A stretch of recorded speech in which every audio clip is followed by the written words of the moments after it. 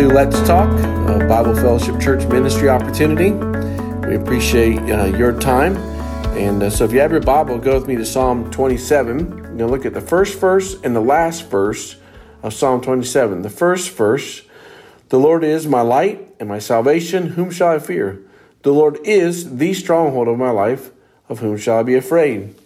And then the last verse, wait for the Lord, be strong and let your heart take courage.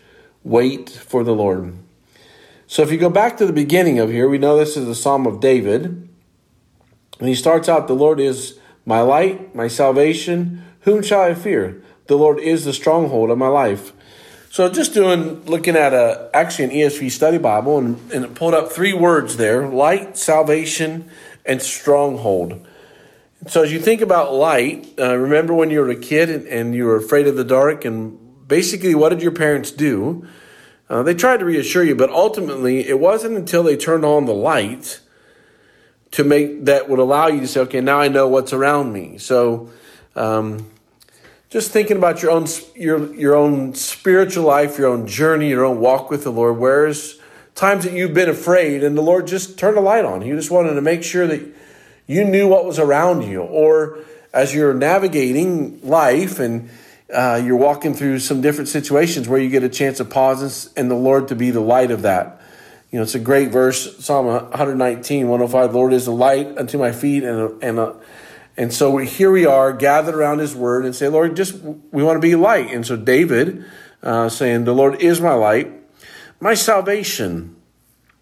I was thinking about salvation in two perspectives. One, the day that we said yes to the gospel, my salvation time frame. So just maybe you want to pause and look back for me. You've heard me share it was a whirly bird. And then as I went on in my relationship with Jesus, about when I was 19 at Word of Life, I said, okay, Lord, I'm done playing games. I want you to be the salvation of my life.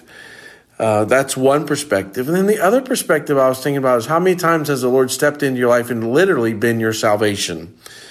Probably for us guys, it was when we were driving too fast or we were doing something we thought would, make us a man, jump in a snowmobile or racing your jet ski across the water or racing down the back roads to prove that your car was faster. Or one of our friends used to take his jet ski and jump docks with it. And so literally pausing today and thinking about, Lord, you were my salvation. Literally, you actually protected me.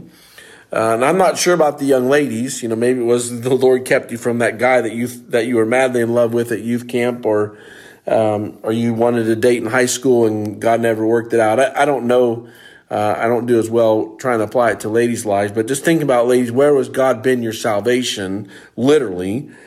And then I was thinking about stronghold. And the stronghold concept for me is just thinking about the life of David and where were there times that God stepped in and said, okay, David, I'm going to allow this to be part of your life so that you can trust me, so that you know that I am the stronghold of your life. Early on, killing the lion and the bear, walking up later on and seeing Goliath and saying, Lord, I got a track record with you. This is not a big deal with you, God, because you are part of my life. You are the stronghold of my life. Or was it in the cave? Or was it when his son was trying to destroy him? Or was it after, Solomon was born and then God made this covenant promise that, hey, you are going to have a son and he's going to be the line of the Messiah and it's going to be Solomon. So just all those, this is the opportunity where the Lord brings things into our lives so that we trust Him. I was thinking about Hebrews 12, 1 and 2. God allows circumstances for us to be able to keep our eyes fixed on Jesus. And then if you drop down to 14, wait for the Lord, be strong, and let your heart take courage. Wait for the Lord.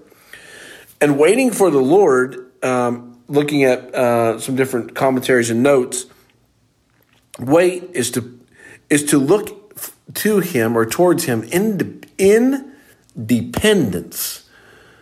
So I'm just waiting on you, Lord. I'm just waiting on you. It's something that I know I don't have the right answer. I don't know what you want me to do, but I'm listening. I'm coming to you and asking you to give me direction, advice, steer the ship in a certain direction, answer life questions, understanding, And then take heart, let your heart take courage. So it's really kind of cool as you think about, all right, Lord, I'm waiting on you. So I'm taking courage in you. I'm dependent on you. And it's the weight that's lifted off as I move forward. And so Psalm 27 this morning, a couple things that you can look at. I just, love the concept of a stronghold, but salvation, two facets. When was it the day that we said yes to the gospel? And then where was it where,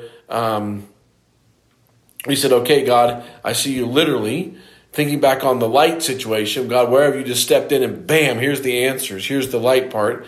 And then stronghold. Where has God allowed different circumstances, loss of loved one, friends going through difficulties, financial issues, whatever. So you can step back and say, God, you are the stronghold of my life. I've seen you do some amazing things.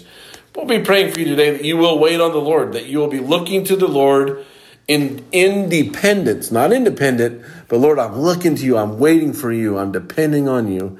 So thank you for joining us for this Let's Talk. Why don't we close in prayer together? Jesus, we thank you for this day, the opportunity to serve you. Thank you that your word is literally going around the world. We're excited about it. We know there's power in your name, Jesus, in your name only, or there's power in your word. Thank you for the word of God. And so as we look at it today, we see light and we see salvation and we see stronghold. And so may we, apply those to our lives. May we look back and see where those three things are specifically available to us as we read your word this morning. And then as we think about depending on you today, just waiting on you for dependence. May we do that well, Father. May we not run so fast. May we run slower, looking to you for wisdom and direction. So we need you today, Jesus. We're asking you for help. In your name I pray. Amen. Thanks again for joining us for Let's Talk. God bless you. And go into our world today that is broken as an opportunity for healing and hope and truth, because we are the light of the world. God bless you.